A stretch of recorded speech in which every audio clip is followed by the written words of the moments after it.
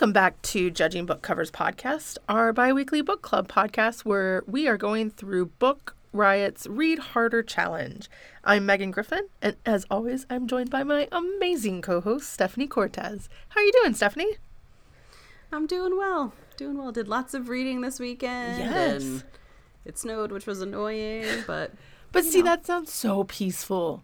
Like, why go outside? Sit on the couch, a bunch of blankets, a bunch of books. True. And but a then boyfriend. You have to walk your dog, who That's true. hates it. And also it was snowing a lot. That's fair. I was going to say a boyfriend who brings you hot drinks when you need. Yes. But yes, walking the dog. Yeah. That's the drawback. It is almost that point where it's like we should teach him to pee on, like, get like a piece of, what is it called? They put them in football fields. Fake grass. Oh, AstroTurf? Yes. Oh, they totally have those. They have, like, the fake indoor things. Yeah. But, like, and I realized probably any dog could use, to me, it was like, this is meant for a much smaller dog. Oh, I'm sure, yes. Like a little teacup, like a little, you know, the little ones. Yes. That's what my dog should I feel like have. mine would make too much. Yeah, like Charlie, I think, is appropriate size, whereas mine, I'm like, you would just make a mess. Like, we can't. Yeah. That's fair. That's fair. But still, Yeah. It's been really great. Yeah. How are you? I'm good. It is a weird time to record this. So Yes. I keep thinking, what are my Sunday chores I need to do? But it is not Sunday. It's not Sunday. Oh, fuck. I forgot I need to go to the library. Sorry. Oh, that's okay. I opened the book and, like, the little, like, library tag is in it. I'm like, oh, shit. I need to go, like, tomorrow or they're going to return my other book that I requested because I need to pick it up. Yeah. Definitely need to make yourself a note. Yes. So before we talk about what we read this week for the podcast, we obviously read a good bit between the podcast. Not only did we set books that we were going to read, but it was also 24 and 48, our favorite book snuggling time. Yes, it is back where you read for 24 hours in a 48-hour period, and I can't believe we didn't talk about it last time. But it was glorious. I don't think either of us realized it was about to be February. Yeah, that's the problem. I think because it was like the first weekend in February, it almost like snuck up on us, sort of. So, but yeah, 24 and 48. Now, did they do this twice a year? They do. So they took off 2020. I don't remember if they did it in the first half of 2020, but if I remember, one of the hosts may have been pregnant, and just a lot of things happened that caused them to basically not have it. And then in July, I think they did a modified version or something, or they promoted, I think they promoted another marathon instead. Gotcha. But yes, so they took a year off, but they do usually do it twice a year. It's usually, I think, January and July. So I don't know. It's the summer. Yeah, there's summer. It's definitely always around a point where it's really too cold to be outside and really too hot to be outside. So, what did you read for 24 and 48? So, for 24 and 48 specifically, I reread Red, White, and Royal Blue because I wanted a little bit of romance for February, and I love it. Also because it is about the election. It's essentially like fan fiction about if a woman had won the 2016 election, and what if she also had a bisexual kid who fell in love with the King of England. I'm sorry, Prince of England. And so I read it, and I think it was released in 2018 or 2019. And I read it and loved it. Definitely one of my favorite books that year. And I wanted to reread it in a post-2020 election because a lot of the book is romance, but a good bit of it revolves around her re-election in 2020. And there's some couple great moments where it's like, you don't want to be the first president to only have one term since George Bush the First. And I was like, oh. And the prediction that Texas would be more of a battleground state, which I don't think it was quite in 2020, but it's definitely becoming more of one, I think. But yeah, it was very good. I highly recommend it to anybody who likes queer romance. Nice. Yeah, outside of that, I did a couple comics and finished up our book for this episode and started the Iron Druid series. So it was good. It was good. What about you? Nice. What did you read? So I started with the book that I said I was going to read, not for JBC. A Duke by Default, because I wanted to get more into, possibly through, the Reluctant Royal series. So I did that of the Reluctant Royal series. I did that one. The next one, Can't Escape from Love, the novella. And I started A Prince on Paper, but that was like towards the end, and I didn't finish that one. And then I finished The Memo. I read Queenie, which, oh my God. So that's been on my list forever, but I read it. It's okay. There are parts of it though that are very, I would say, difficult to read. Okay, like it's not a spoiler. Like from on the back of the book, it says like shit's going bad for her. Right. Like her boyfriend wants her to move out. Things aren't going well at work. Her family, like that, she's just not doing great. It's a little difficult. Some like maybe using sex to cope, but not for the best reasons type of thing, and not right. So there are some stuff that's like I would say very difficult to read there. Yeah. Yeah. But it's very, very good. I can't believe that's been on my shelf for a year. Okay. Right. Yes, because I didn't get it for this past Christmas because my mom and my sister gave me each baskets of stuff, and both of them included books, so I don't remember which one of them gave it to me, but they live in Arizona now, so this was 2019 Christmas. Okay. Not 2020 Christmas. So yeah, I finally read that. Another one that I've had forever is Janet Mock's audiobook, Redefining Realness. Yes. I had that since the first time I canceled Audible. Need to do that again. That was amazing. That was really, really good. Oh, so good. I just love when the memoirs are read by the person who wrote them. Same. Highly recommend that. And then I started Phoebe Robinson's Everything is Trash, But It's Okay. She's a delight. I have the physical copy of her first book, and I want to get it on Audible because she is just so fun to listen to. That's so awesome. Yeah. So it was good. It was a really good 24 and 48. I'm very excited because I made a huge stack. I knew I wasn't going to get through all of them, but I wanted options, you know. Same, because sometimes you start something and you're like, this is not necessarily what I'm feeling. Right. And it was, yeah, like I think I put a stack together and was like, oh, I'm actually feeling more romance than I think I realized. Yeah. So. You gave yourself the option. So I think I'll continue whittling down that stack because. That's smart. Let's see. 1, 2, 3, 4. 4 of them are on my shelf. So, you know, my actual to be read physical shelf that I have, and they're hardback and they're taking up a lot of space. I started making a dent in my book of the month books because I read Black Buck last week prior to 24 and 48, which is the book of the month I got in January. Which, have you ever seen Sorry to Bother You? Yeah. If you enjoyed that movie, I think you'd like this book. It was cool. A similar vibe, satirical feeling of that movie in book form. It was a really, it was longer than I thought it'd be because I thought for some reason it was only 200 and something pages. It's 400 pages, but it flew quickly. And yeah, just if you like that vibe of, I don't know, it was a really good discussion or way of presenting how there are people that really benefit from having this experience and this knowledge and this connections and things and being able to get into Ivy League schools and thus getting onto that path. And essentially this book is about creating a group to help Black people get that more easily as well, and chaos ensues. So, as it always does. As per usual. Yes. So, but it was a debut author, and yeah, I can't wait to see what he does next. Nice. Awesome. I was considering that one.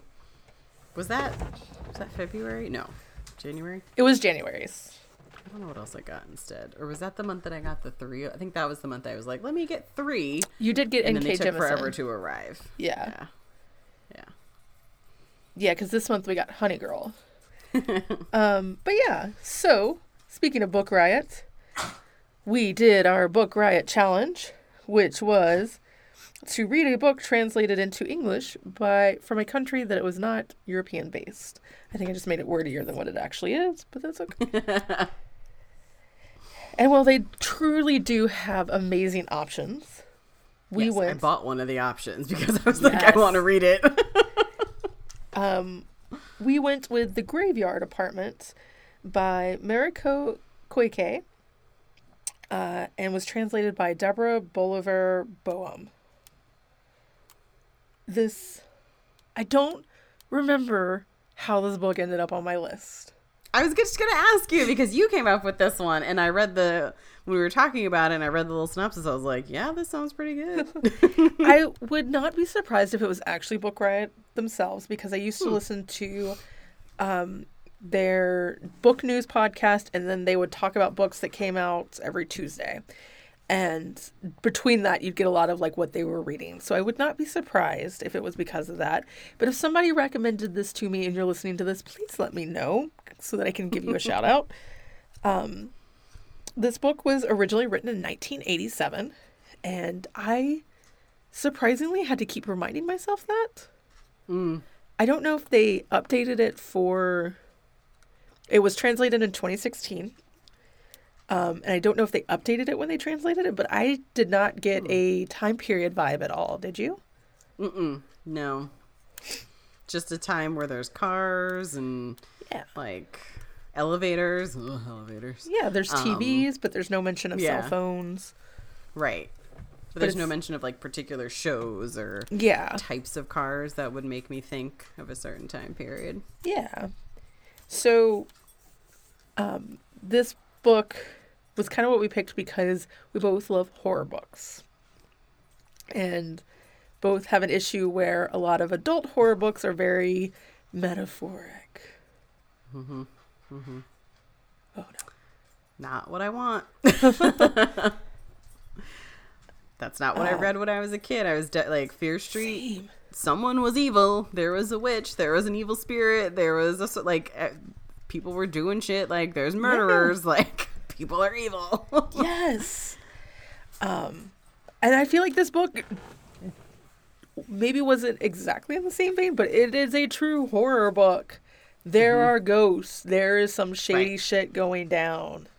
Yes. There's no like, it's a message about you being a terrible parent or like, because your mom didn't love you. Like, no, I don't know. Or like, we can argue about some parenting styles. We can argue about relationships, but like from the book. But this was just like, no, there are ghosts. There is something evil like that cannot be explained. I was really worried with the husband, the dad, that it was going to kind of become this is all in your head and kind of like and you finished this before me and basically were like, this is a haunting. And I was like, oh, thank God I can like dispel that image from my mind. I mean, until he actually ends up in the basement. So the setting of this book is that there is a young couple and they have a 5-year-old daughter and they have bought their first apartment in, I guess like the suburbia of Tokyo. It's not downtown. It sounded like it. Yeah. No, because there's no one around. Yes. And it overlooks a cemetery, which to me, not a big deal. I mean, it is after reading this. Oh, yeah, that's true. But like when I went looking for apartments in New York, I looked around Greenwood Cemetery. Like I lived within less than a mile of it, or less than half a mile. It was like a 10-minute walk. But I definitely like looked at apartments that were like right next to the gate and didn't think anything of it. And this book actually has a couple comments about that, about how like the Western world doesn't care as much. Maybe doesn't find cemeteries as scary. Also, maybe doesn't respect cemeteries as much as the Eastern culture. Yeah. So yeah, I loved this. What did you think? I also loved it. First of all, an apartment that's by a cemetery, no. But then there's also a crematorium. Okay, yes, that's that true. you can see the smokestack. Yes. Of, and I just really like. Basically, the first paragraph. It's the morning after they moved in. So they've had their first night in the apartment, and they have a dog, who I was worried about the whole time, and a bird, and the bird is dead. And the bird is only like 4 because it's the same age roughly as the child, and the bird's dead, and it looks like there's been a struggle. There's feathers all over the place. And I was like, oh, we are starting here. Yes. Like, this is it. I was just like, I hope the ghost or whatever is here doesn't pick off the dog next. Right. So I really liked that from the beginning, it was like, we're going in, there's some stuff happening. And like we said, there's no metaphor. There's not a hidden message. Yes. There's just some evil shit happening. So I do feel like we have to give a slight content warning. Mm-hmm. The dog is not murdered on screen or so. The dog definitely is going to die. It's implied at the end. Heavily implied. Yes. Heavily. If you're like me, I'm going to choose to believe that maybe the family dies and the ghosts let the dog escape. Yeah. Why not? Because that's my new headcanon. Yeah, I like it. I like that the bird dies at the beginning because, like, they used to send song canaries down, you know? The bird dies first, you're in danger. Yeah, you in danger, girl. Like, immediately. Yes. Yes. And then when the little girl says that the bird came to her at night, I was like, yep. Yeah, there was a lot of interesting info dump from, like, the very beginning. It was like, so yeah, we just moved in this new apartment. It's Maceo and her husband, Tepe, and their daughter. I did not write Tomeo. Thank you. I think. Yeah. And they're cute and they're young and they seem very happy and very much in love. And like a perfect fit. Like they seem like a great, yeah. Very quickly, you learn that, oh, by the way, his first wife committed suicide while they were cheating on her, but it's not a big deal. Like, okay. What? So the summary says that this is a young couple who has a dark secret. We find out the dark secret so fast that I was like, is there another dark secret? Because I can't, this is too soon for me to know, right? Like, it's too soon. Right. But that's it. They were having an affair, and his first wife, killed herself. Yeah. And it was like both for the drama and both to be like, nah, man, just like go live your true bliss. I don't know. There is so much less about the first wife than I expected there to be. Yes. Because then there's also a part later on after shit's been happening and the husband comes around, because at first he doesn't believe stuff, where he has a dream about his dead ex-wife coming to him in this apartment, like in the room, and she leans on the bed to like whisper in his ear, and then he wakes up. And then the bed is warm where her hand was in the dream. And I was just like, oh, my God. And then, unfortunately, nothing else happened with the wife. I was like waiting. I thought, I was like, is she warning him? Like, what's happening? I was wondering if she was supposed to be warning him, too. Because it's like, it's pretty clear that, like, they're not being haunted by her. Right. And that the idea of, or whatever is, quote, unquote, haunting about her is the fact that, like, Maceo had to leave her job because they worked together and everybody knew, and like his family doesn't really accept her and her family no longer speaks to her really, and like they're definitely seeing the consequences, but they don't regret it at all.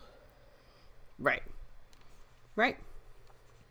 And they also keep up the tradition of having like the little like at home like shrine for a Yes. deceased loved one for his ex-wife, or not his ex-wife, his wife, his ex-wife. I don't really know what you say, if you know. For her, and it was Miseo, I think, who really Yes. pushed for that and really wanted to. So I didn't really think that they were going to be haunted by her because of that. But then I was like, or is there something wrong with this building, and somehow this shrine will be the vessel for her to come and be like, I'm fucking haunting you. That was kind of like, because it, considering it was next to a graveyard, I was like, either she's buried there or something there is going to channel her or something. But yeah, like Right. the way that the suicide note was, I was like, it didn't feel vengeful. It felt didn't. more like a depressed woman who was done. Yeah, that's what it felt like. Exactly. And like, there wasn't much that he could have done to make her happy. Like, she at some point would have done this anyways. Yeah. So this apartment building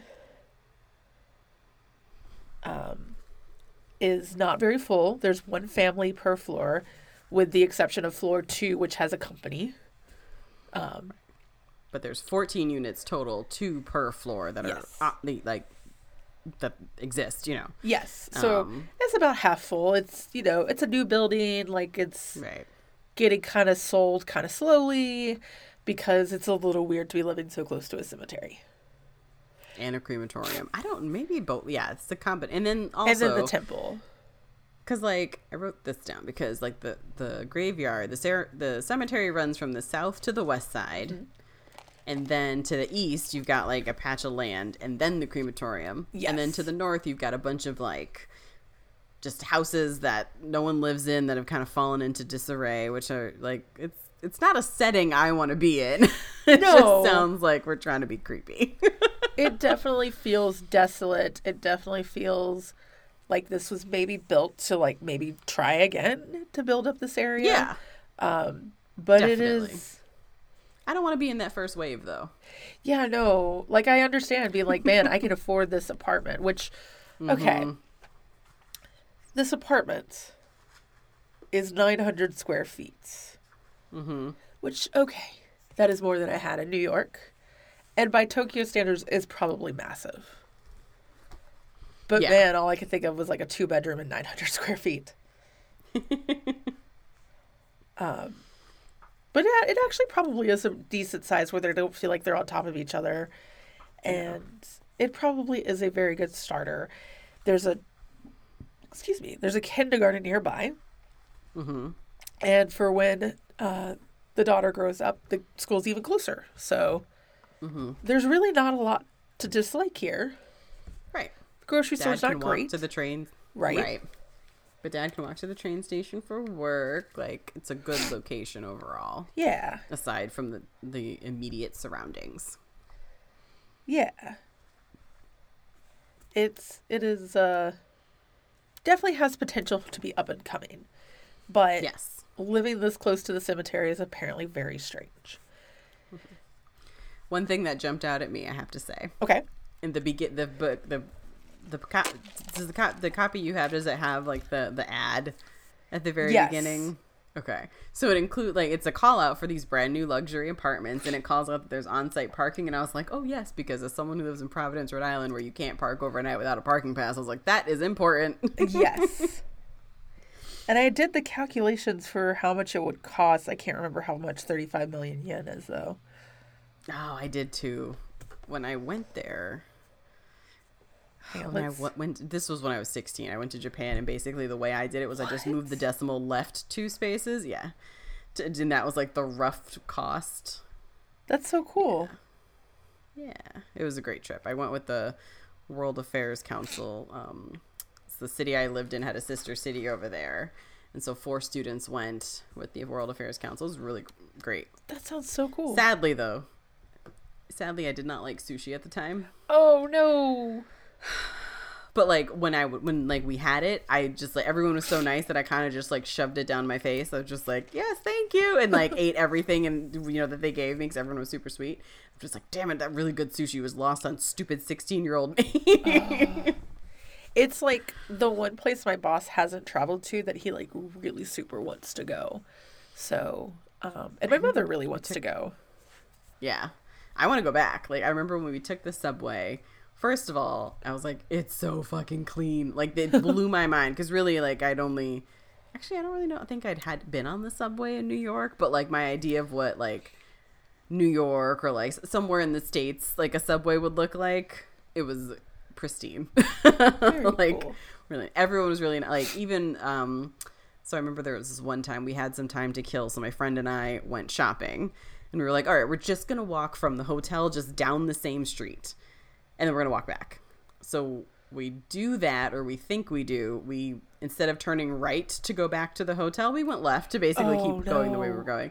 And someone really nice, so as we were like looking around trying to figure it out, like stopped us and was like, oh, are you lost? Like, do you need help? Like, everyone just really willing to help. That's good. Yeah. Yeah. They were like, they looked at, like, we told them where, and he was like, you gotta go way back that way. It's always seemed like something that'd be really cool that always feels, I guess, out of my league. Like, I don't travel that much, and I can't imagine saving up for a trip of that magnitude. But you should. I definitely want to. So apparently 35 million yen. I don't remember if this is by today's standards, but I think it's by 1987 standards. Is $228,759. I think that's by the 80s because I just did it and it's 332,000 now. Okay. So hey, you made some money off of, if you still got it, from 34 years ago. Oh my god. Yeah. So yeah, that feels about right. Yeah. So yeah, the apartment across from them is empty. And we come to learn, well, okay, so Masao takes her daughter to kindergarten and gets the uniform and everything and meets one of the neighbors who lives on the 4th floor, who has 2 younger children, one who is also in kindergarten. Perfect. Yes. And the girls get along. Yes, the girls get along. She and the other mother get along, which is really great because, like, especially because of how her marriage came to be, she's really lacking in friends. Like, yeah. People just kind of, yeah. Which, like, I get it. But also, so this is what we have to say. Yeah. By the time we met the friend, Iko, I believe this might be how you say it. That's the friend. That's the mom of the kid, like the little girl and the boy, on the 4th floor. When we meet her, my brain, I was like, is something going on? Because Teppei's ex-wife is Reiko, Reiko. Oh, I didn't even put that and then together. her name, the neighbor's name, is basically the same name without the R. Shit. Nothing comes of that. That was just my brain spiraling into what's gonna happen. Yes. Oh, there's a part later where I'm like, is she possessed? Or just disassociating really bad? So they decide to have tea and let the little kids run around and everything. And it's so cute because I'm pretty sure the little boy has a crush on her daughter. And it's adorable. And then she's like, oh, have you been down to the basement? Like, there's storage facilities down there. And I'm like, oh, cool. That's, as also part of the ad. Yes. Also, they mentioned that that's a very westernized thing that's becoming more and more popular. And, which is really cool.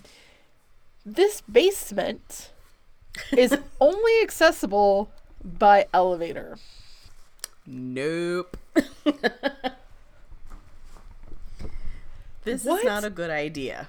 Who planned this? What's the logic? Like, how? So, because even, okay. So, the building obviously has the elevator because there's, like, I don't remember how. Are they the top floor? I don't think so, but I couldn't quite tell. Because if there's 2 the per ground floor. So there's a ground floor where the custodial's not the right word, caretakers live. And then 2 per floor. So yeah, they would be the top floor. Yeah. So that's a lot of flights of stairs, but there's an elevator and stairs. Yes. Like, there's 2 options in case shit goes wrong with the elevator, as you need to have. Yes. Like, I know this was the 80s and people like to play fast and loose, but my God. There is and people question it. Everybody's like, I don't understand why there's just an elevator, but okay, that's fine. And I'm like, no, it's not. No, it's not. I would never, ever, ever go down there. Nope. My husband wants to. Sure, fine. Go ahead. I'm never, ever going down there. There's nothing that you can convince me to put in storage. Nope. No. Everything should just fit up here. Yep. Or it's time to give it away. Right. Or we should have bought a bigger house or a bigger apartment. Yes. So they go down and explore it, and it's, very cheap storage space, but it's storage space. It's good. And they see the boxes for the second floor tenants is a lot of diet bars that are there. They're calorie heavy bars. They're there to help you gain weight. Like in Mean Girls. Yes. Yes. Which was like Chekhov's diet bar. Yeah. And there's a tricycle from when the older child of the neighbors outgrew it, though he still plays on it quite a bit, and some other things. But for the most part, again, most of the building's empty. So, or about half the building's empty. And then each apartment has like a locked area. Like the only word that's coming to mind is closet, and that's not right. It's like a storage like bed. a little unit. Yeah. Yeah. Like a locked thing. Yeah. And then So yeah, it's. I mean, I just like both of us instantly were like, "What the fuck?" But what do you mean I can only get down there by elevator? I'm not going down there. And then also, they go down there because you have to get a key. That was the other thing I thought was really weird, was because Iko's like, "Yeah, we can go. I have my key. You just have to tell them that you want it, and they'll give you one." And I was just like, if I gave you 35 million yen for my apartment, and it comes with it, you should be giving that to me when you give me the keys to my house, but okay. Or to my front door. So they go down there, and Miseo notices a chill around her ankles. And she feels very unsettled, and like the walls are closing in, and I was like, you in danger, girl. Like, this is it. Your bird's dead. You just gotta leave. The bird who's take this monetary hit. Haunting your daughter and telling you to get out. Yeah. And, but nicely. Yeah, because he's trying to warn them. Yeah. I don't know. I was like, demon bird, get out, demon bird. But I don't know. He was like telling her that they needed to. By the end, I was definitely it was like, not a good place. Yes, he is doing. Trying to look out for them. I would not be surprised if it is a metaphor for like the bird warnings and stuff like that. But yeah. And they didn't listen. The TV keeps getting this weird shadow on it and going on the fritz. I couldn't with the shadow. I just... Because the shadow was described as like human shaped. Uh-huh. And then that it was doing weird things, and that at one point it looked as if like the shadow was putting its head in its hands, and I was just like, it's a person trapped, not in the TV, somewhere, and somehow it's we gotta leave. Yep. I kept expecting like ghost voice on the radio, but apparently the radio doesn't pick up the ghost frequencies. And the ghost's like, no, we'll just fuck with your TV so you can see us. But yeah, Miseo like definitely doesn't have a good vibe about this place. Right. And hasn't since day one. Yeah, because also when you look out your window and see the crematorium and the graveyard and stuff, I can't remember which side of the I feel like the balcony looked over. I feel like the balcony looked over the graveyard because they talked about the cherry blossoms, and I thought that was a really, really good thing because like cherry blossoms are just like a really big deal, and because I didn't realize cherry blossoms were a big deal, and then I moved to New York and I learned that cherry blossoms are a big deal, and so yeah, they were talking about the cherry blossoms and how they don't have to go they don't have to journey to like see them, and like they do their annual picnic to like pay respect to the dead, and very cool vibe in that way. But I get it, like I'm one who's like, there was a cemetery like half a mile from where my dad lived. Like, I don't know. I just was like, okay, cemeteries are a thing. I would never go at night. No. No. Like, that's where I draw the line. Yeah. Yeah, but, like, I worked in a museum that was in a cemetery. Like, oh, cool. Yeah. You just kind of, do your thing. My favorite running trail was to go from my house or my apartment down to the cemetery and then run around the cemetery. Good in theory. It's a great run. I think it's like it's like 5 miles in total, or a 5K. I don't remember. Mm-hmm.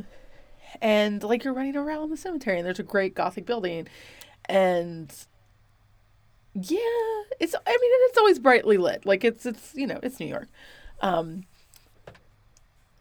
Definitely had moments where I'm like, I like running to horror books. Maybe I shouldn't do that. No. While also running next to a cemetery. Right. I have a few limits. But I got some great pictures. Nice. But yeah.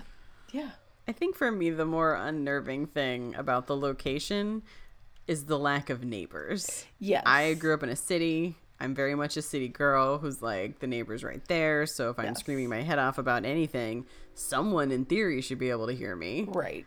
Because the neighbor's not 5 miles away. That's like the thing that always gets me when I watch Scream. I love Scream. But when she's outside talking on the phone, I'm like, where's your neighbor? Or the very, very beginning with Drew Barrymore, like, is that like cornfields? Like, your parents are so far, like, I don't understand. And like, your parents are super far away driving down the street, and there's no neighbor that can hear you in the meantime. And I never want to live like that. Like, I, for the most part, have grown up in suburbia or in a city. My dad lives where he lives on an acre and a half, and like there's a street with houses next to him, but he lives on a highway, and like a good 2/3 of what surrounds are just fields. So it's like, no. Yeah. Now, if you want to talk about the creepiest house I've ever been in, my dad's house is fairly fucking creepy. And I think fairly haunted, but I also think most places are fairly haunted. So yeah, I get it. Like, I definitely enjoyed the isolation feeling of this book, that especially as we go on and people start moving out. Mm-hmm. And the fact that the ghosts let the people go at first. And I'm like, I got so many theories about this. Rude. Yeah. So rude of them to let so many people go. So while like Maceo's settling in, she's doing some freelancing. She's an illustrator. So cool. Her husband works in marketing. He's going to work every day, and daughter goes to school. So like they've settled into a good rhythm. She's got a friend in the building. She's kind of friends with the caretaker's wife, who's kind of a big gossip. So, good vibes going all around. Right. And then the company on the second floor moves out. It's like, okay, cool.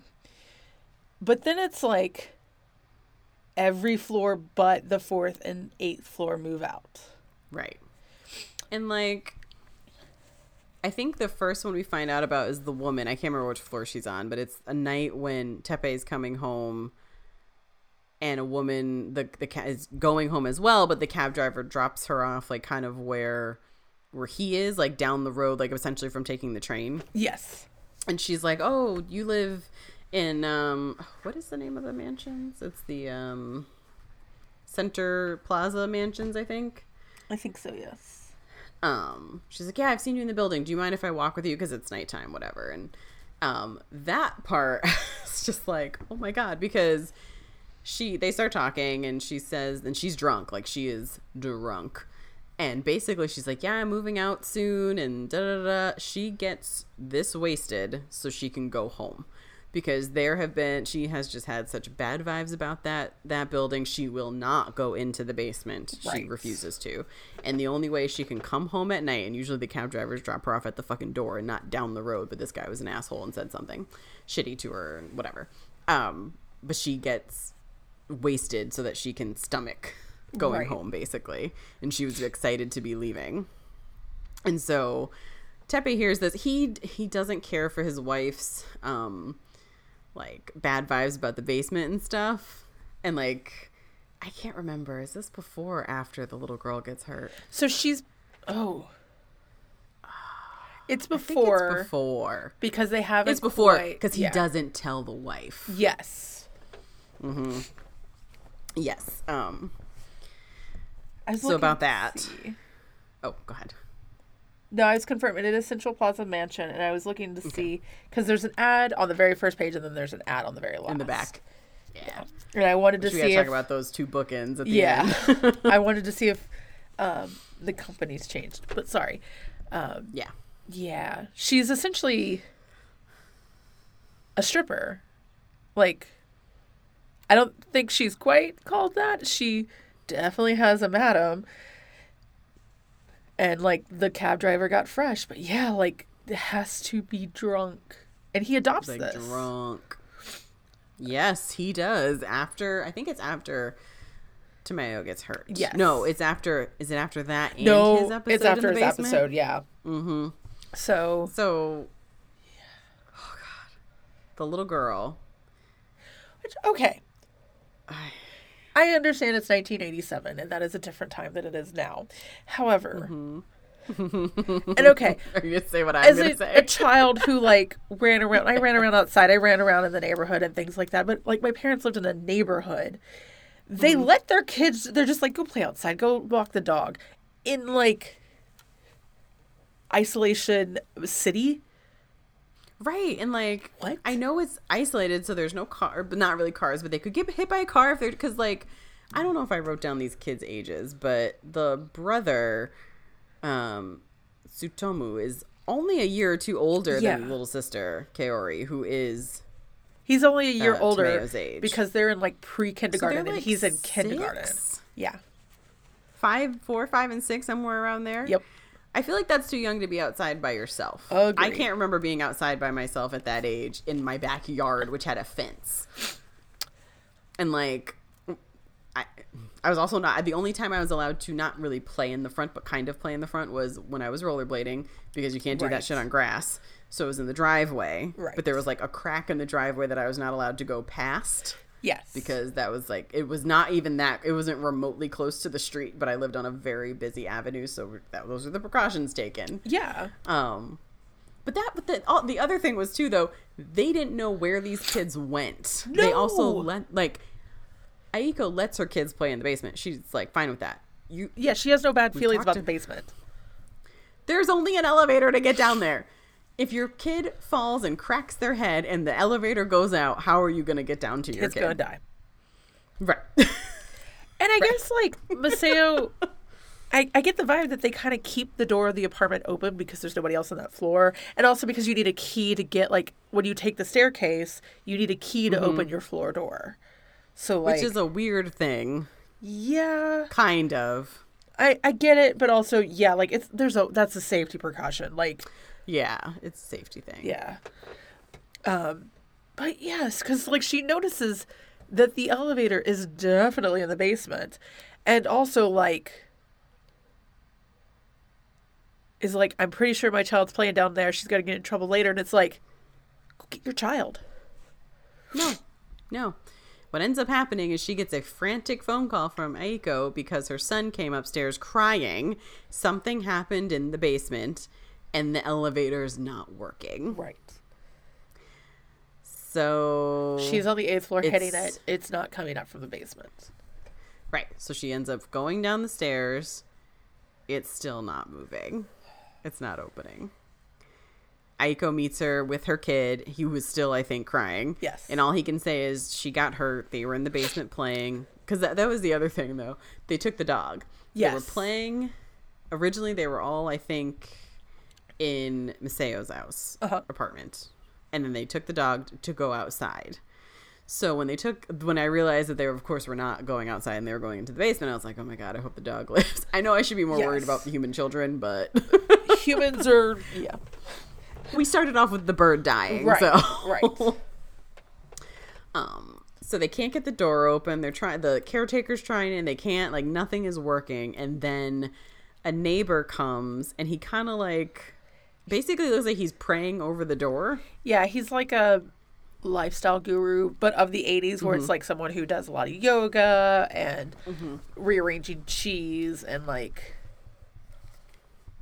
that kind of like aromatherapy kind of vibe. Essentially, her husband keeps calling him a con man, which I understand why. Yeah, but I I get it, but he got the damn elevator to work. Yes. Which, this was my other thing. The elevator comes up to the first floor, or the ground floor where they are. They go down in it to go down to the basement.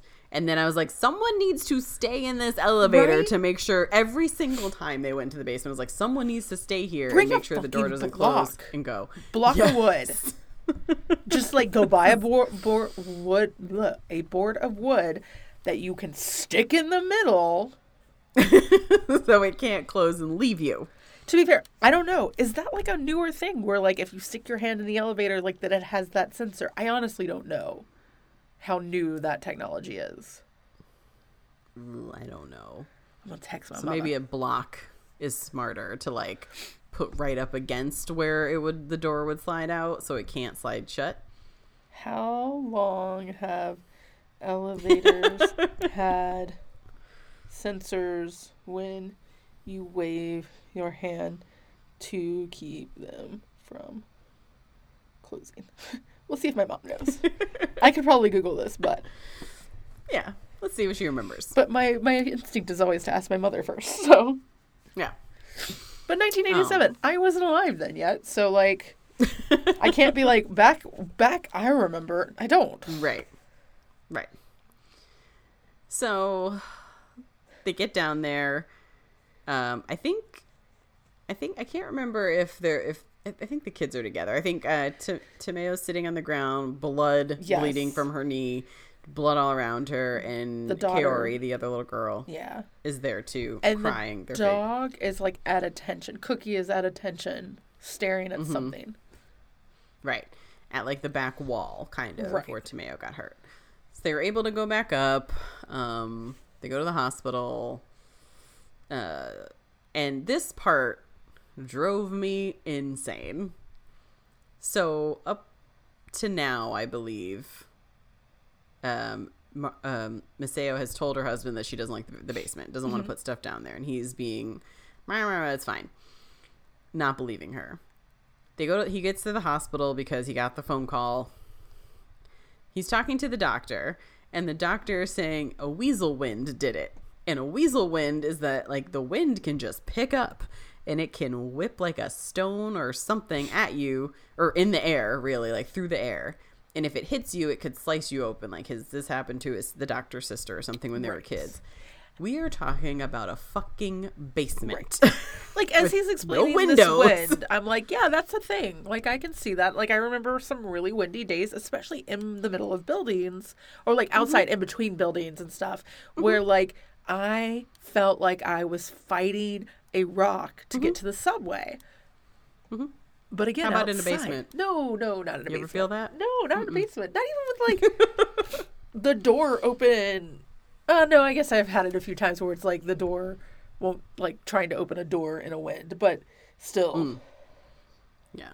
And so he said, the dad does say, he's like, I wasn't there, but it's my understanding she was inside. And he was like, well, it probably happened when they were outside, and then they went inside to play, and then she noticed that she was bleeding. Like, kids play through a lot of stuff before they realize they're hurt. True. And I was just like, this is true, but this is bullshit.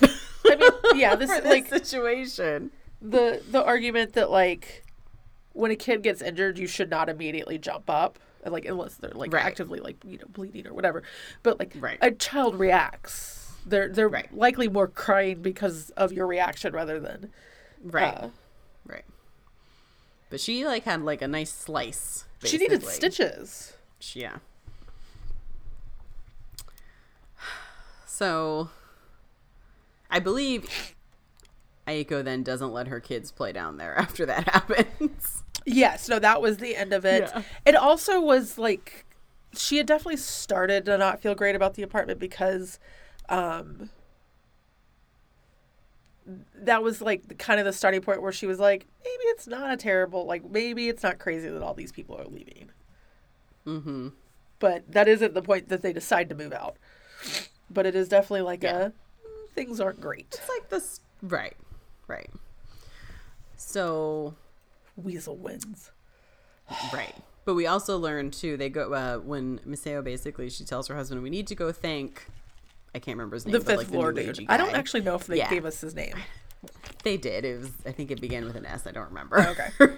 But she's like, we need to thank him. He was like, the husband's just like, for what? Like, it's an elevator, and there was an electric issue, and that's what happened. And so she just basically like was like, no, we're going to thank him. So they thank him, and he just explains, you know, reorganizing or redirecting energy, and that there's been a bad vibe here. And I can't remember. He asks them something very pointedly.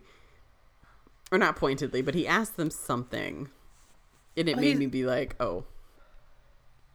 He definitely was like, you definitely feel the vibe. Like, you. Basically, yeah. Like, you know this energy's not good.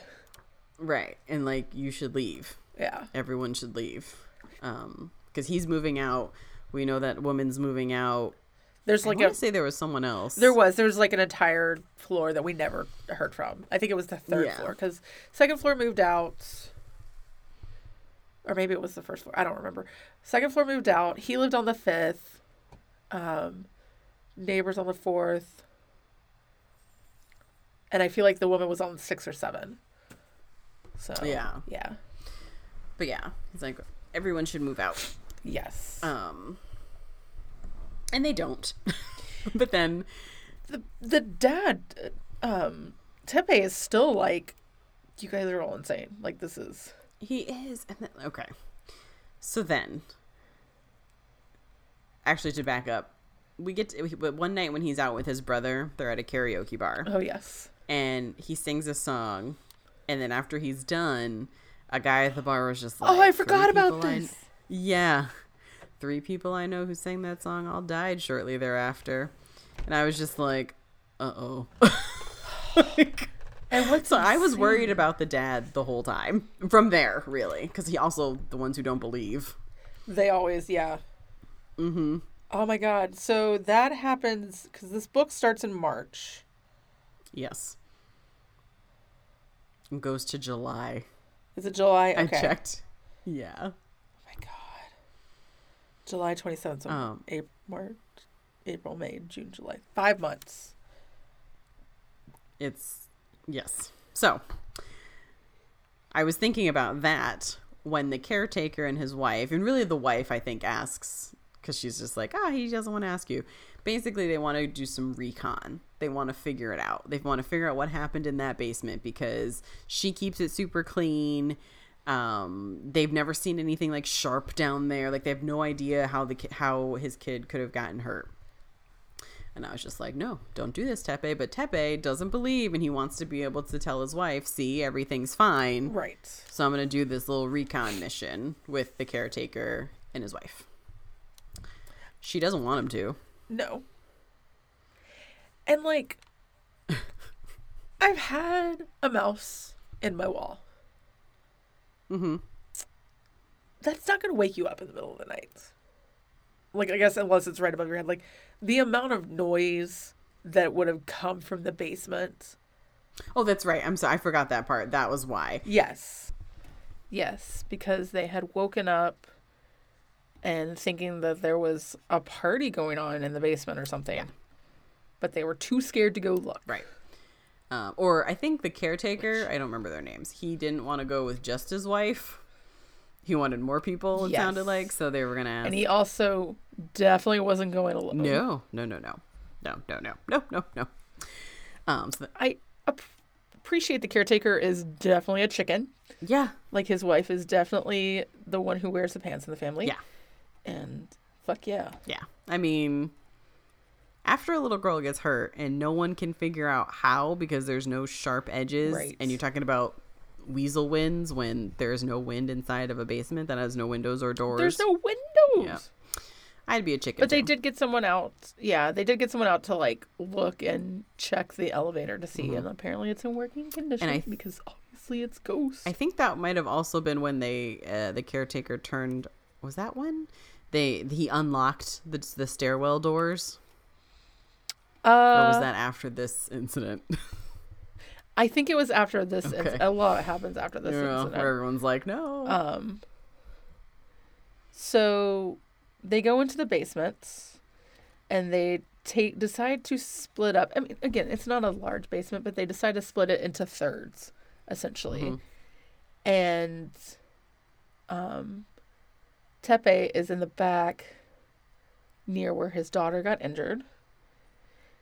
And they don't really find anything other than the company that was making the high-calorie bars left a bunch of high-calorie bars. Still there. Because Chekhov's bar. Yep. Yeah. Is that when he notices the hole in the wall? I was just wondering that too. Might have been. Honestly, I don't remember. There was definitely something there that wasn't there when he went to look after his daughter got injured. I think so. I think that might have been it. Oh, right. That was the other thing. Aiko thought that she heard voices on the other side of the wall. And that's one of the things he was listening for when he goes back there. But all he might have heard a faint rustling, but he just thought it was his hair. Right. And yes, it is when the hole in the wall because of the rustling. There was no hole in the wall at that point. Oh. Yeah. He said there wasn't a single fissure, and the coat of paint looks fine. Like everything looks fine. So yeah, it was Aiko hearing voices that brought him to the back. I mean, they were going to check the whole basement, but that's what brought him over there. Right. I was really worried the scene would prove to be nothing. Oh, I thought. And like just completely like go the direction of like dividing this family and is the mother crazy, et cetera, et cetera. No. No, that is not what happens at all. The elevator doesn't come when they press the button. And they feel this like overwhelming sense of cold. Like a wind in a fucking basement. But like and essentially a weasel wind. Like it's so cold and so fierce. Yeah. But maybe a little focused, because I feel like he first notices it around his ankles the way his wife did that first time. Yes. And because he's only wearing flip-flops. Because it's just going into the basement. And they all feel it. This is not like one person is noticing this. They're all feeling it. And they all start to freak out. And they're hitting the button, and the elevator, again, is not moving. And he also like makes a comment about like how he hasn't been missing that long. Like his wife definitely wouldn't have realized that something was wrong. Right. That's not enough time for her to bother coming to check. Yes. The caretaker's wife, Mitsue, she says she knows why the wind kicked up. It's because of the underground road they dug. And he's like, what? He's like, oh, the underground road, which we have, I think, learned about it by this point because... Yes. I feel like she does the research before the man on the 5th floor leaves. Yeah. Miseo goes to do that research.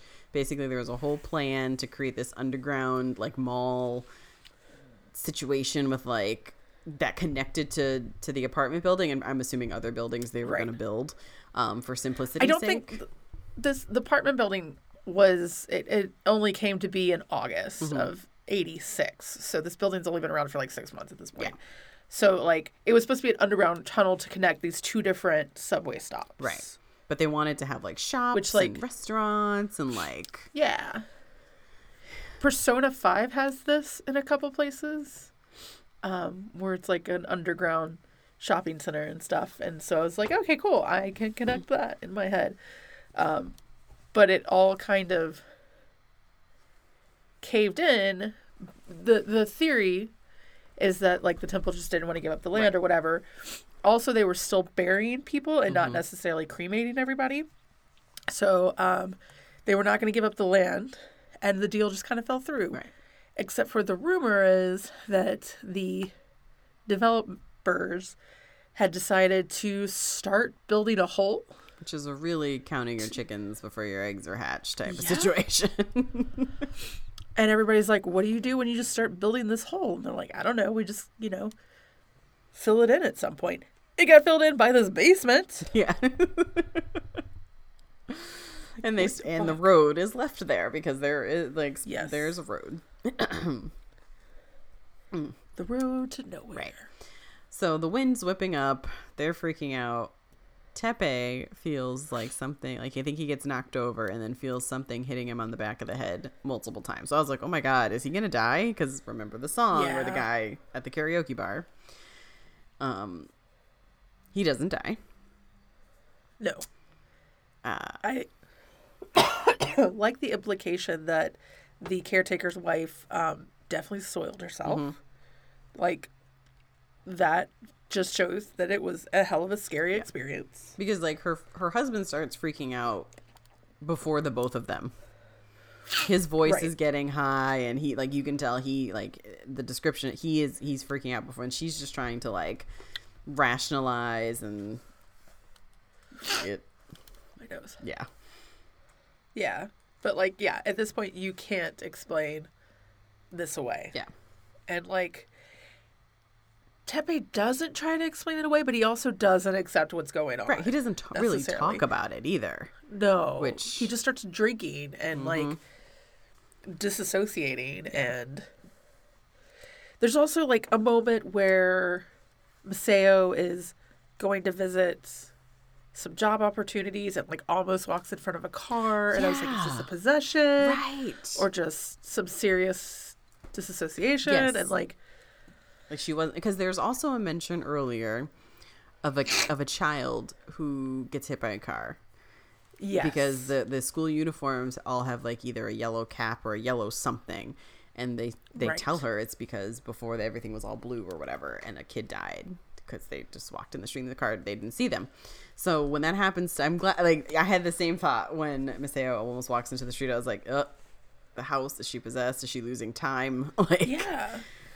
There's not really a ton of, like, I think there's, like, another line or two somewhere about time passing awkwardly or, like, too fast or something. But I don't think there really is a possession going on. I don't know. It's like the ghost can't quite figure out how they want to fuck with these people. Right. So after this is when the fourth floor family is like, peace out. Yeah. This event is what. And by this point, again, there's only 3 families at this point. It's our original family, Aiko's family, and the caretakers. Yeah. So, and they're able to leave. They're able to leave before they sell. Yes. The Aiko's family. I can't remember they're why. Able to family help. One of them their family members has a place that they can stay while they get back on their feet. And yes, they're able to leave, but it is not easily. Yeah, I meant, like, financially. Financially, yes. Physically, let's dive into that.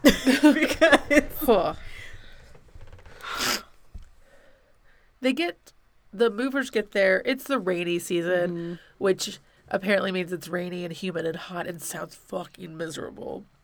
And so they're moving in the rain, and they get done. They go to say goodbye to Maceo and family, and they all go downstairs chatting.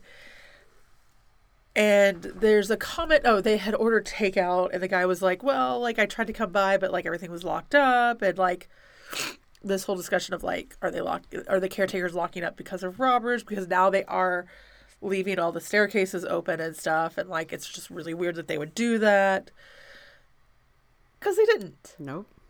They did not. Mm-mm. So, when they go to leave, the door is locked. And all of a sudden, white handprints start appearing on the glass.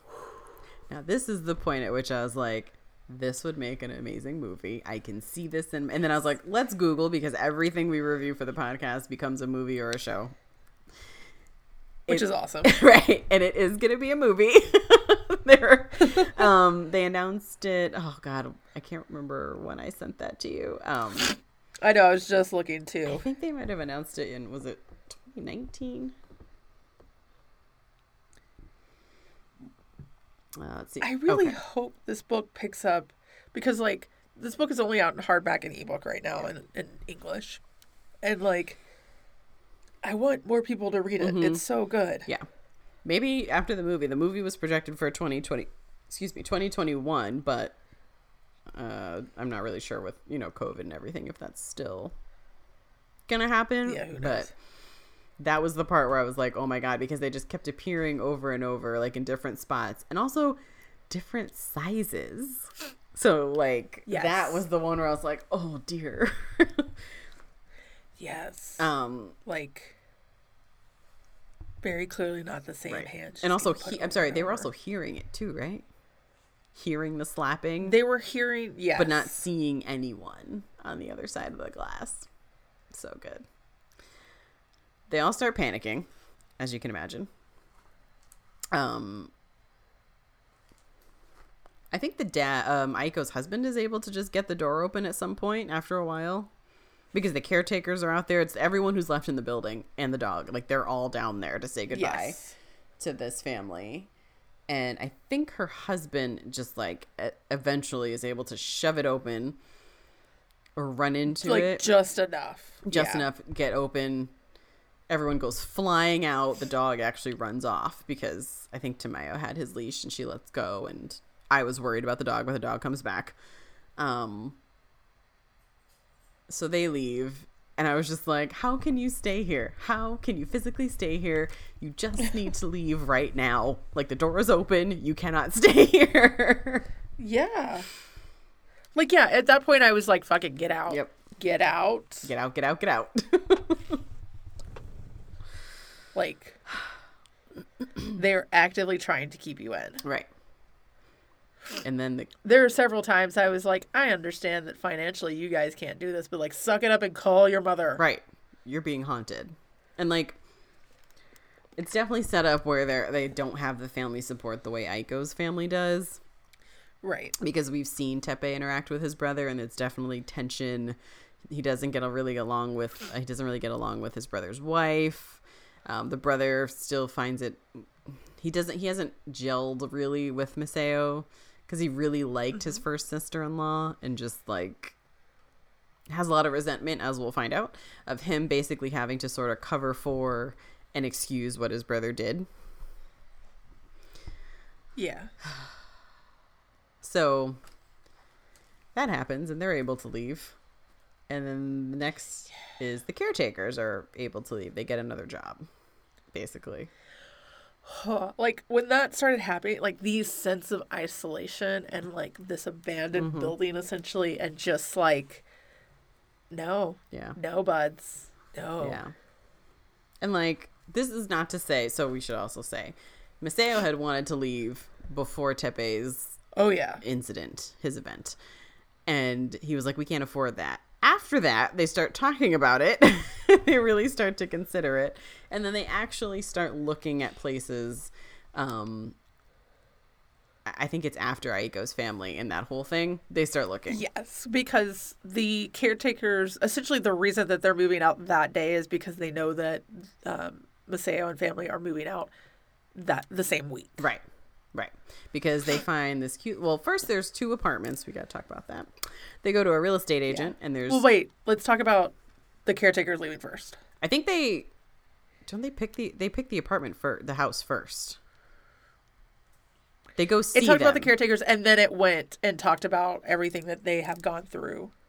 Did it? Because I thought she got the news about the house when the caretakers were there. Someone was there when she got the phone call about the house. Maybe you're right. Maybe you're right. Think it okay, let's talk about the apartments that they were looking at. Okay. There's one apartment, and it's a young woman. It's going to be available like mid-July, I believe, because she's getting married. Yes. And then there's a house, a cute little house that I think is ready like right now. It is. And it is essentially this guy's, it's like his house in the backyard. His son lived there for years. Right. And like, he is not interested in raising the rent. And like, everything about this is too perfect. Right. I feel like, I can't remember if it was in the best spot for dad to get to work, but I was just like, you know what? You're being motherfucking haunted. You walk an extra mile to the train station. I don't know what to tell you. I feel like at one point, like, the dad makes a couple comments and it's like, that's what I wanted to talk about. You can learn to walk a little bit more. Yes. Because he seemed to not like either place. And this is where I was like, is something going on with Dad? Is Dad possessed? Like, is he, what is happening? Because, I mean, you don't need him to keep you in the house if you got these ghost handprints with the locked doors, but I was concerned. Like, leave him behind. I don't know. It was a weird vibe. Like, is the apartment just trying to keep them from leaving, or just what the fuck is going on? Yeah.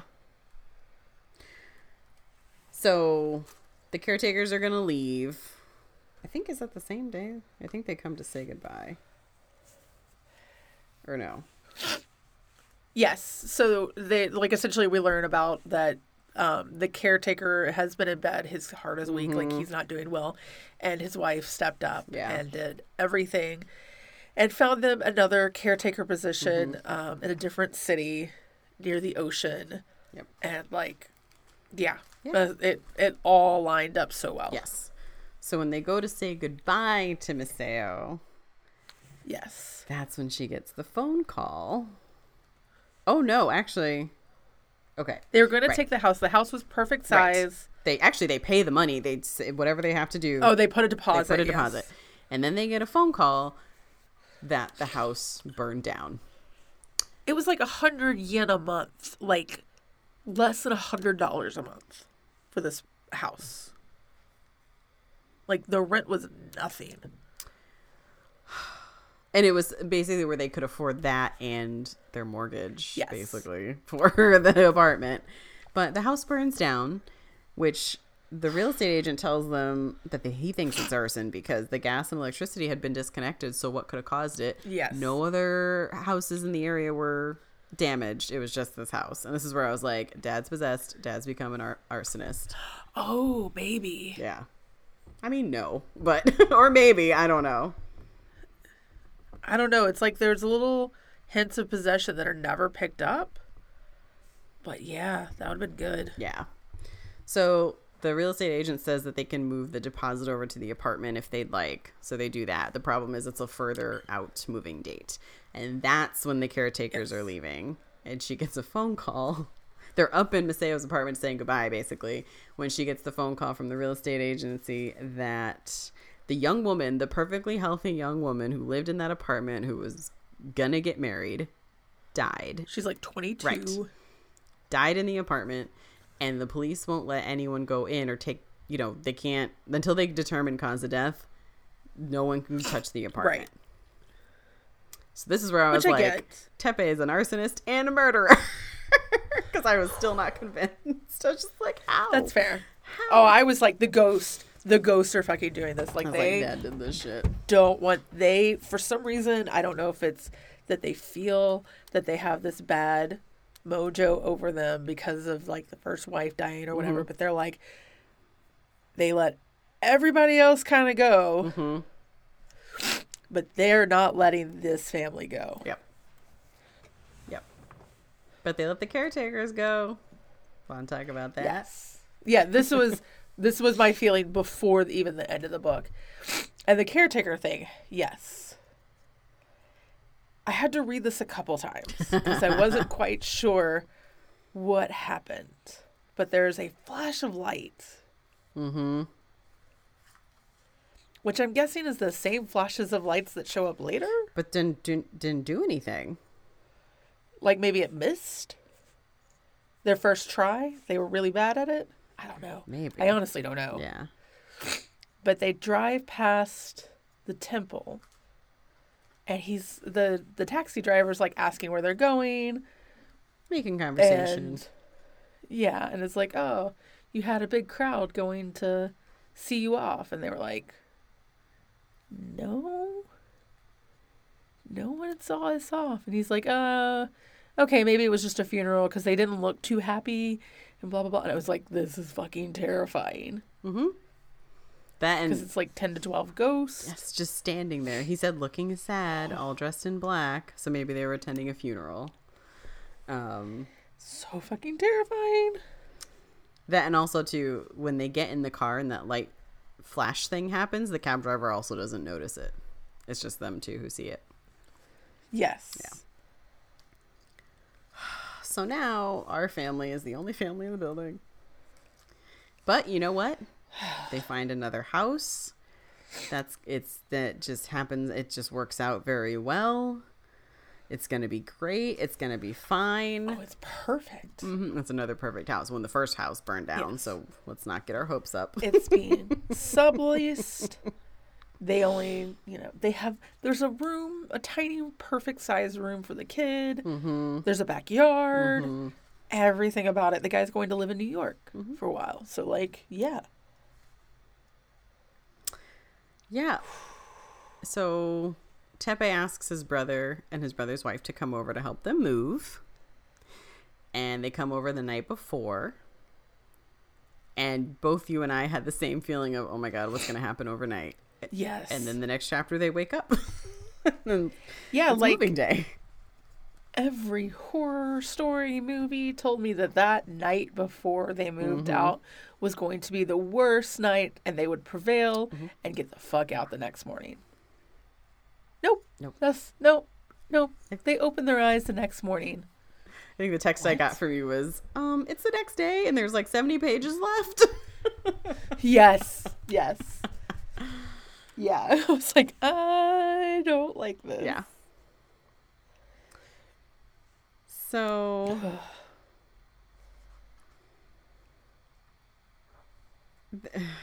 now it's July 26th is their moving day. They moved in on March 9th because I think the book starts on the 10th. Yeah. Yes. So it's not been that long, but something strange happens. None of the windows will open and the balcony door won't open. Which is not the first time that it's happened, but right. I would assume that at least the dad's forgotten about that because he assumed they were stuck. Right. So then they go downstairs, and the glass doors that, glass, you can see through it. You can't because of all the white handprints that are on there to the point where you can't see through the glass. Can't see to outside. And can't open that door either. Now, this is where I was just like, break the glass, just go get something to break the glass. And then they do. I think they get a hammer. Isao goes upstairs for a hammer. Yeah. And that does not do anything. Oh. This is where I was like, oh God. Yeah. Like no. the I guess ghostly presence surrounding it is somehow like shielding I don't know. Or it's strengthening the glass. Yeah. And then they're like, okay, fine. This is weird. But the movers are going to be here. Right. We'll just yell for them to get help. And also the movers. People coming to take apart the air conditioner and move it. And right. The people to turn off electricity or the cable or something. Something. The very 80s thing where I'm just like, we would do this all online now. Yay. Right. The movers come first, and they can hear the movers on the other side. The movers cannot hear them screaming at them to get help, and they can't open the door. And then there's I can't remember exactly how she describes it, but there's basically weird gurgling sounds.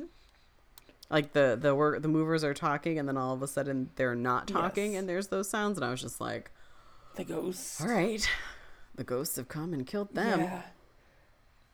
But I love that the families are the women, I don't remember who else downstairs. I think Naomi's still upstairs. And they're just kind of like, maybe they're just alive. Maybe they just went back to their truck. Maybe a myriad of things. Right. Let's go to the roof and see if we can yell down to them. And when they going up to the roof and when they look down, there's no moving truck. Yeah. There's no truck. But there are 2 dark puddles that are steaming. Yep. Yep.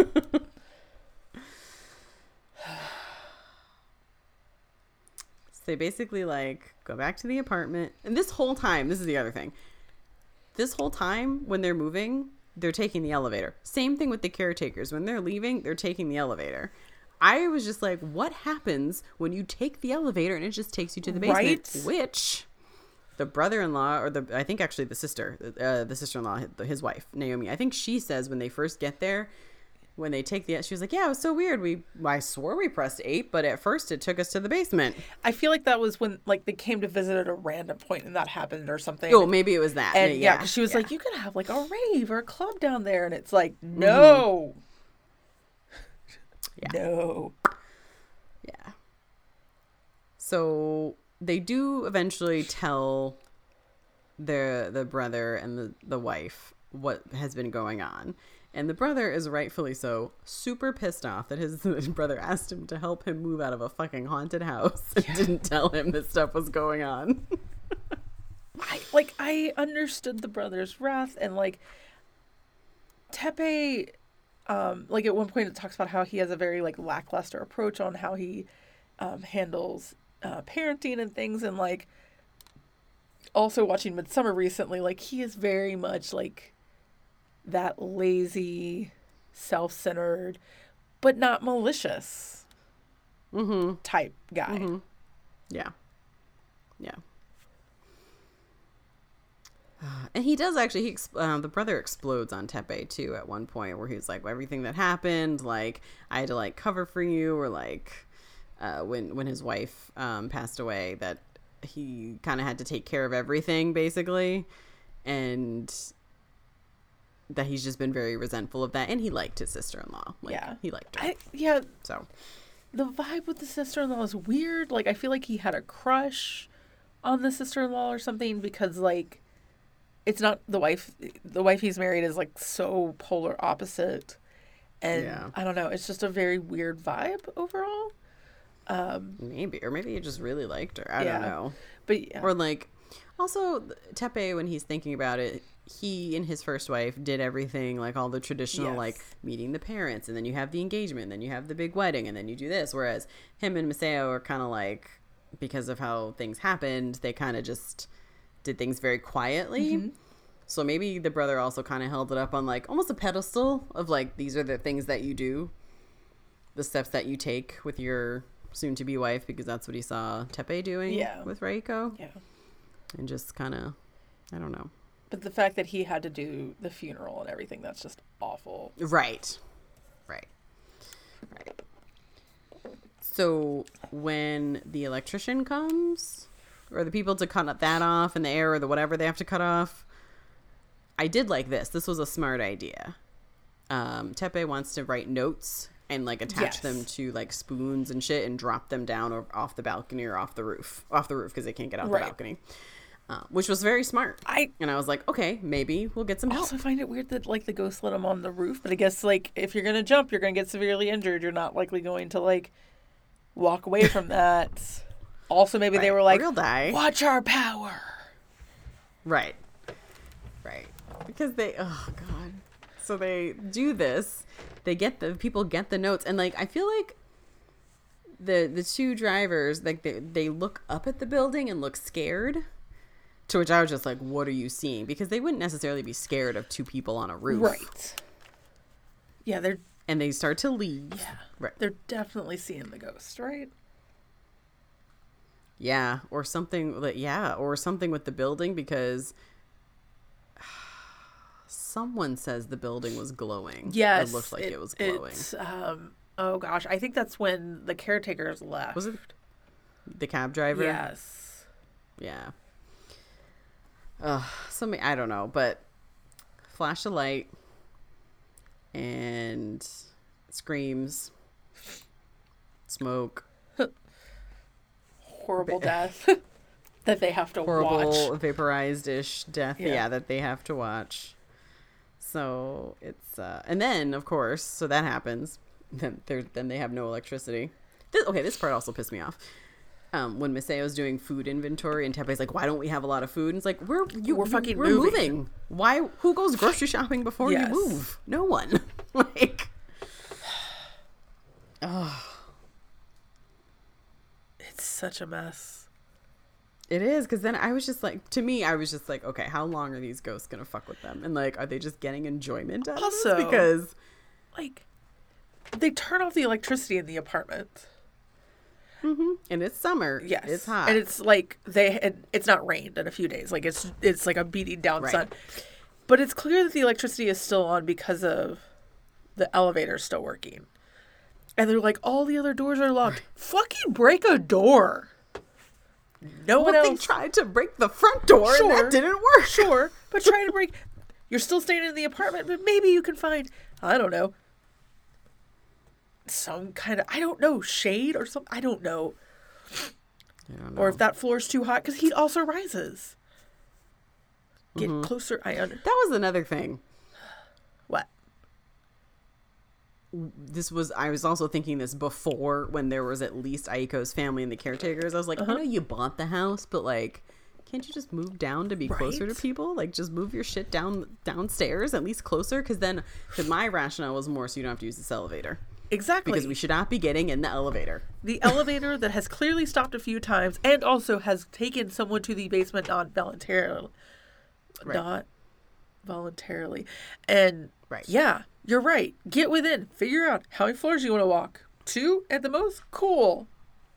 Right. But I mean, the caretakers don't have the keys to every apartment because like they're for sale. But so, like, I don't know at this point. Ask if you can transfer the deed to the 3rd floor or the 2nd floor or something. I don't know how this works. But at this point, I'm just like, fucking break a lock. The sun's not going to be on both sides of the building. Yeah. Spread at that point, out. yeah. So they realize or remember that the diet bars are in the basement. These high-calorie bars. Because they try to ration out the food and realizing, even the dog, and they're worried that the water's going to shut off. And it hasn't quite shut off, but it definitely starts to dribble. It's slowing. Mm-hmm. And maybe that was the point I was like, fucking break into another apartment. I don't know. The way apartment buildings work, I doubt it. I mean, there's got to be the same pipe. Right. Whatever. So yes, the gentlemen decide to go to the basement to get these high-calorie bars. So that they can get enough of them, they can hopefully last this out for a while. Mm-hmm. I guess to see if the ghost eventually, just get tired of pissing them off. I don't know. But this was also my thing of, all right, so they both go. They both walk out of the elevator to go get them. Why is someone not staying in the elevator to make sure that you don't get trapped in the basement? I don't understand the planning with these fools. Something to put in the sensor. Anything. To stop the doors from closing so that it can't leave. Something. But no. I mean, okay. Also, they don't get trapped in the basement, but that is not the point. No, not the point it's not. But by this point, you should be doing, or at least forcing the ghost to prove that they'll keep the elevator down there, which I guess they have. So, I guess if you keep it open, they won't move it. I don't know. Just force their hands in several different ways. I mean, try to not get trapped in the basement. If you have to go, try to take the precautions to not get trapped. Be smart. So, but they go, so they see the bars. I think they grab, I don't remember I think they grab the bars, but there's a hole in the wall. Yes. And his brother hears voices and starts calling out to them, and the voices are responding, and they're like, hey, just come here or whatever. So I know that this is a stressful situation. Right. I don't want to downplay his brother's mental health here. And that it's got to be deteriorating. This is traumatic. He watched people get killed. Yes. But I guess his assumption is the way that reception or vibrations or whatever works is that they're hearing, from buildings away or some shit. I don't know. I was just like, this is a mirage, but it's not. It's the ghosts. So they end up going back upstairs and telling everyone, or the adults. I think Tamayo's probably around, but they tell Masao and the wife, Naomi. Yes. And Naomi and the brother's name is Tatsuchi. Yes. Tatsuchi. They're both very nope, we gotta go. This is our chance. They get dressed up, or not dressed, but she, they put on. She gets dressed back up. Yeah. She gets dressed up. Puts her clothes back, her good clothes back on. They're convinced that that they have found the road and it is going to lead out, which is a good theory. Yeah. But to where? My thing is okay. I can't remember. Did they told the brother and the wife about the underground road? Eventually, yes, because they're like eventually he explains the entire fact that like the building's been haunting them, and like all the signs that they've had, and like they think that the reason is because they're dead or at the end of that road that was built. Mm-hmm. Okay, that's the thing. If this building is it's at the end of the road, so if you were in the middle of the road and you walked towards this building, you're going to run into a wall, right? Because the building it's blocked off. So what do you think is at the other end? How is it open? It's not. If this whole thing didn't happen, it's not. But and like, even the Tepe's like, maybe if I could see like a light or some kind of like source, like I think about going in, but like it's a bad idea. It is not a good idea. But they decide to go down. They only have one flashlight, which to be fair, I don't even think we have a flashlight, but we have a fuck ton of candles. So. I have a phone that has a flashlight. Oh yeah, that's right. I have 2 phones with flashlights. One smart thing, I think, that night, because this is only the day after moving day. Yes. This is not like several days. It's literally the next day. No. When they go to the basement, it's been a couple days. Really? Yes, because they slept out. It's the second day since. So the day after they see someone die, then they all sleep together in the living room. Because it's like 3-something in the morning when they go down there. July 26th is moving day. Right, and it's like 3:30 in the morning when Tepe is like, let's go down to the basement. No, it's July 27th. At 7 a.m. So it's only been a day. Or, like, they slept together. They slept all in the living room that night. Yes, so like... Moving day night. Yes, so like, moving day eve, we thought something was going to happen. Nothing happened. Moving day comes... That's when they saw people die. This is the day after that. So I think we've been saying the same thing, just... Yes. Yeah, the 27th. It's the next day. Like, not a lot of time has passed. Yes. In terms of days, but it's been a very long... But imagine July... It's been long for them. Right. Without air conditioning. And also being terrified, also, the entire time. So... I did like that. Was what I was going to say. That night, the night before, they're going to go check the basement out in the morning. I think Miseo goes to grab the flashlight, or someone does, and someone else is like, no, I think Tepe's like, no, we need to conserve the battery. Yes. So they use candles. I was like, okay, you're thinking. This is smart. But then they go. I was very nervous because they had to make the hole bigger. And they did. But everyone's in the basement. No one is in the elevator because they just don't believe in keeping that thing from not leaving them down there.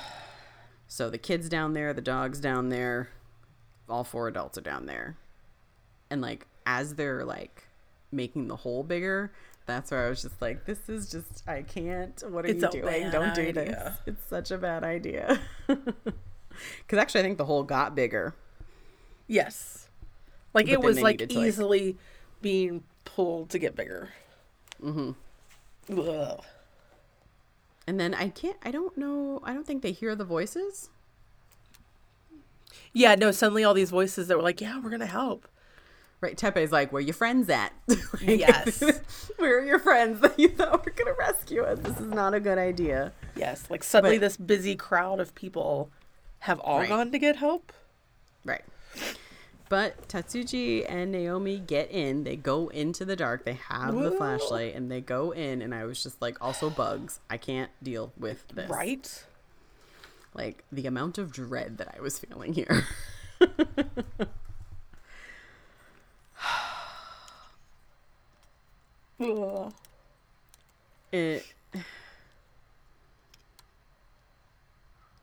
So anyway, yeah. So they go in, and... suddenly I can't remember, did they start screaming first? Yes. Well, actually no, first the dog starts freaking out. Yes. And then the screaming starts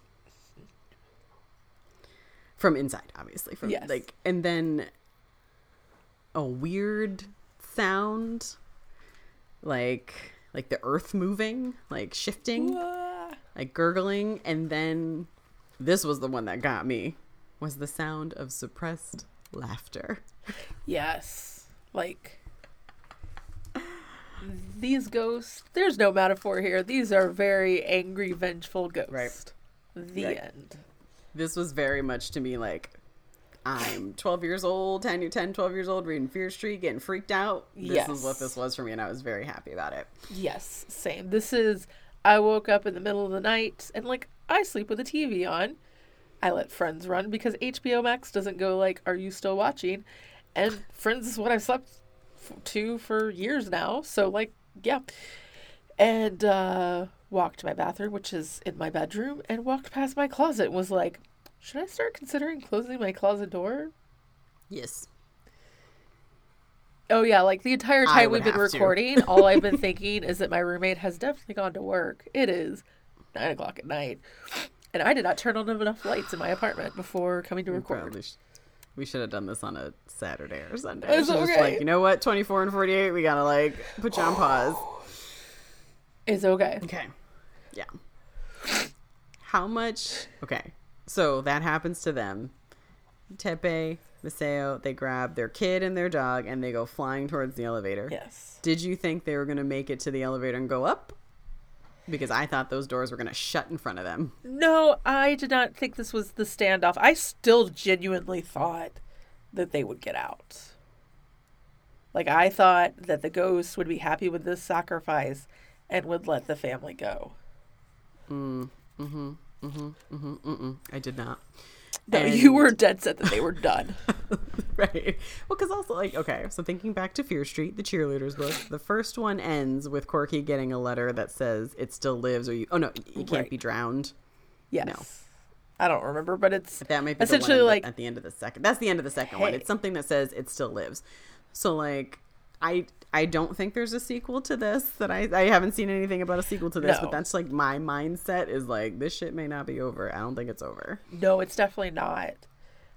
Especially with the ad at the end of this. Yes.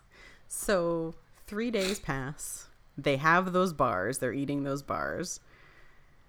And I just... How long do you think you can survive? Because the doors in the windows and the balcony doors still won't open. It's been days of sunshine, not even like getting a break because of rain, which the rain wouldn't necessarily help because it's going to be fucking humid. Right. But. Right. Yeah. They have a radio and the radio keeps like, oh, we're at like 90 degrees. Crazy. Yes. We've got some records and stuff and just. Yeah, definitely a battery powered radio. Yeah. So. And they, like, decide to have sex. Which I found a little odd. Yeah, I mean, one, it's hot. It's hot. It's 90 degrees. You have no air conditioning. But at the same time, you might die. I guess, but, like, the summer after I moved to New York and realized I didn't have central air, I had my window unit in the living room and, like, spent a lot of nights in the living room because my bedroom was so hot. Mm-hmm. And, but I couldn't afford, I just couldn't budget and afford a second one. Yeah. And the next, like, I think it was, like, April of next year, from February or something, like, very early on, I was like, I am buying this off season to put into my bedroom because, like, there was no way I was doing that again. Yeah. And I remember my boyfriend at the time coming and visiting and being like, you don't have an AC in your bedroom. And just having moments where it was like, no, bud, it's just miserably hot. Mm-hmm. No. Yeah. I did like that they had a talk, like, asked if either of them had any regrets. Yes. She asked that question, like, if you hadn't met me, you would not be here. Right. I mean, neither would she. But he has no regrets. She doesn't seem to either. No, it's like maybe they are possessed. I don't think so. I don't either. Although I do have questions about how the ghosts can reach out that far. So It's like they spend the whole time building and building and like gaining power and like essentially standing on each other's shoulders to reach the 8th floor. Because the way that this ends, the elevator. Because this was the other part. I mean, the whole thing I could see as a movie, but like, I'm like picturing like, all right, they start to have sex, and the camera pans out towards the hallway, Yes. because it says you hear the sound of the elevator. I was like, oh no, why are we hearing this? 2, 3. And Oh, you I can thought see- it was. I thought it was Help. No, Legit. no. Up until, I'm not kidding. I had to reread this ending because I was You're like, so hopeful. fuck. No, like I turned the No. page and was like, what? What the fuck? nope. Nope, the elevator panel with the counting up to the 9th floor. The door opens. There's a terrible smell. And also that laughter again. So many voices talking at once, which is why I think they have to like pile up on each other. Yeah. And this And- like the talking of how the elevator was moving and the dog was fast asleep.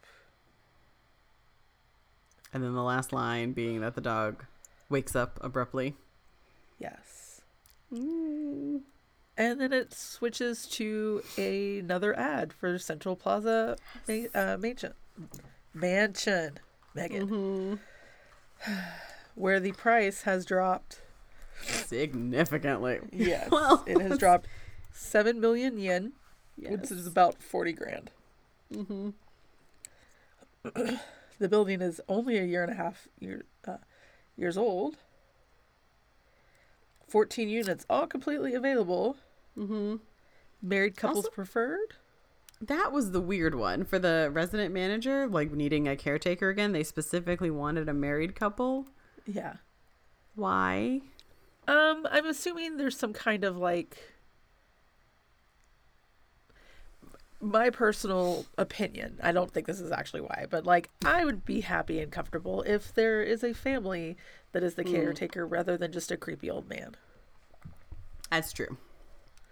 That's Like true. giving off that family vibe, or like Yeah. having your auntie and uncle, watching the building. Yeah. I also like how this ad is like shorter than the other ad. Yes. Like, just gotta save some money here because we have no alive renters or purchasers or, people living in this building. I both wish and I'm glad there is not like a news article about the dead family. But yeah, like the original ad is like 2 pages on my It's got ebook. bullets. Yeah, it's got bullets. It's got a nice list. Like, it's talks about like, because also too at the beginning, it was the 35 million yen, but then there was also a monthly maintenance fee of Yes. 18,200 yen. That's not listed anymore. Right. So that's where I was like, why did I Google 18,000? yeah. I did not read all of the reviews of the book, but I did see where some on Goodreads like felt like it jumped the shark or like didn't really care for it. And I was wondering if it's because the way the ghost presentation works, how we see the different things happening, like the handprints and then Right. lightning bolts from the sky or from the building or the crematorium, wherever it's coming from. I don't care. I loved this book so much. Yeah, there was talk of like if you had read this in 1987, it likely would have been more revolutionary and terrifying. And now that we have all these like Japanese horror movies, like, is it really that scary? And my answer is yeah. Like, yeah. Yeah, This is I'm excited to see this as a exactly- movie. Yes, Even like if they made it in 2021. Well, Yeah. I would rather they didn't, because then horror movies always have to do the thing of like, oh, the cell phone's not working. I don't have any Yes. bars. I can't get any service. but to be fair, like in a basement, it's gonna be really It's hard true. to get service, especially a They'd have to basement do that has some- no windows. Right. They'd have to do something for the final Yes. part there. That's you know. true, yeah. But yeah, I don't know. I feel like ghosts could easily block cell signal and like I don't know. I've been doing some horror audiobooks lately and this was just I could understand if it has more of a gothic feel for some people than it does a horror feel because it is, in some ways, a slow build-up. But that being said, I'm fucking scared. Like, yeah. No, thank you. Yeah. Like, no, thank you.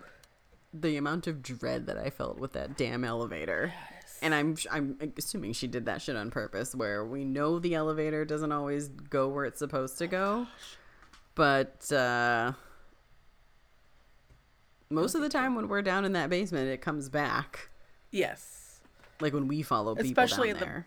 Especially in the beginning, where it's just kind of like, yeah, it's a basement, and basements are creepy, especially basements with storage. Like, it's all going to be kind of creepy. Understandable. It's a lot. Yeah.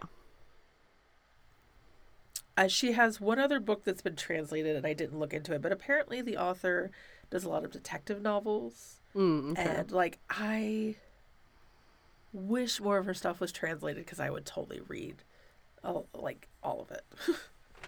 Yeah. Yeah.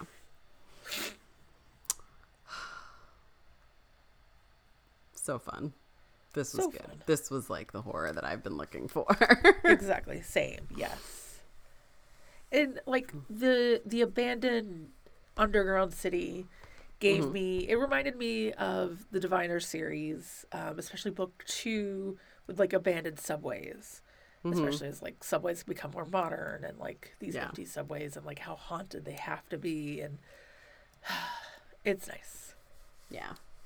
But like this idea of like they were gonna build like, this underground road, and it was gonna be great, and then that fell through, so now it's the road, the spirits, the cemetery. Maybe you shouldn't have started building this ahead of time. Yeah. Saved a lot of people their lives, basically. To be fair to at least it's not the same company, the same developers, because the developers were around in the 60s. This is the 80s. But still, yeah, it's a lot. There's a lot going on. And apparently this is a bit of a classic now in Japan, which is really cool. And yeah, I would love to. I don't think it's supposed to be like any like literary metaphor. Like, I think it's just straight up scares. Yeah. That's what I want. Yes. This was, yes. I don't need the metaphors. I want that straight evil, laughing, ghostly thing coming up the elevator to murder our characters. Like, give me that. That being said, please don't do that in my apartment right now. Thank you. No. All right, so before we break into what we're going to read next for the podcast, what are you going to be reading in between? So I am going to finish out the Reluctant Royals series. I'm probably like 20 pages into A Prince on Paper, so that will be me. What I'll Johan's be story. Finishing that out. Yes. I will be very excited to hear your wrap up of the entire series. Yes. Portia. And me hearing like most of the Scottish guys in the A Duke by Default, but as Scotty from Star Trek, the Simon Pegg Scotty from those Star Trek movies. Yeah, we really need to get you to watch Outlander. I know. But that's all so I'm gonna finish that Outlander. Yeah.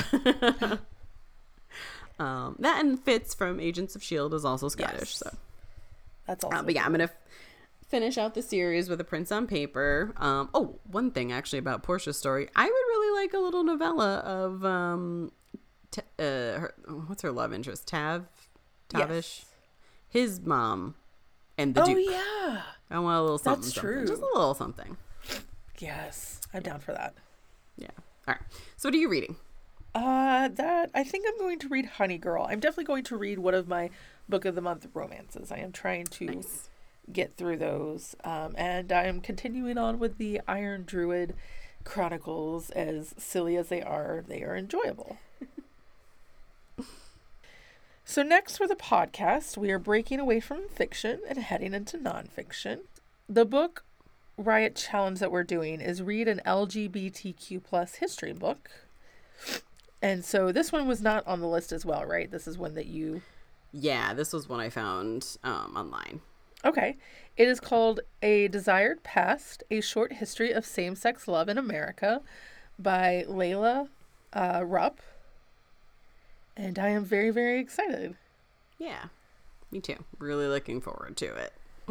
Yeah, I was a little worried because, like, it's from 1990 and it seems a little bit short, like a scholarly kind of thing.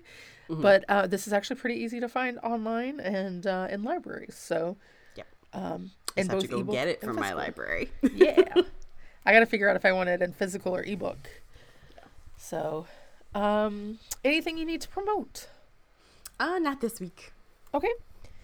I have recently been on Screen Snark, where I talked about promising young women, and another past podcast where I talked about the movie The Snowman from 2017 and how we can make it better, which is great. It has been so much fun to get to talk and hang out with some of our other network co-hosts. So go check those out, especially if you want to hear something other than books for a little while. They're both great podcasts about movies and TV shows. You can find us, Screen Snark, and Another Pass all at certainpov.com. And go to the website to find a link for our Discord or check the show notes. I usually drop one in there too. We will be back in 2 weeks to discuss A Desired Past. Until then, please support your local libraries if you can, or go online and support indie bookstores. We'll see you then. CPOV. CertainPOV.com.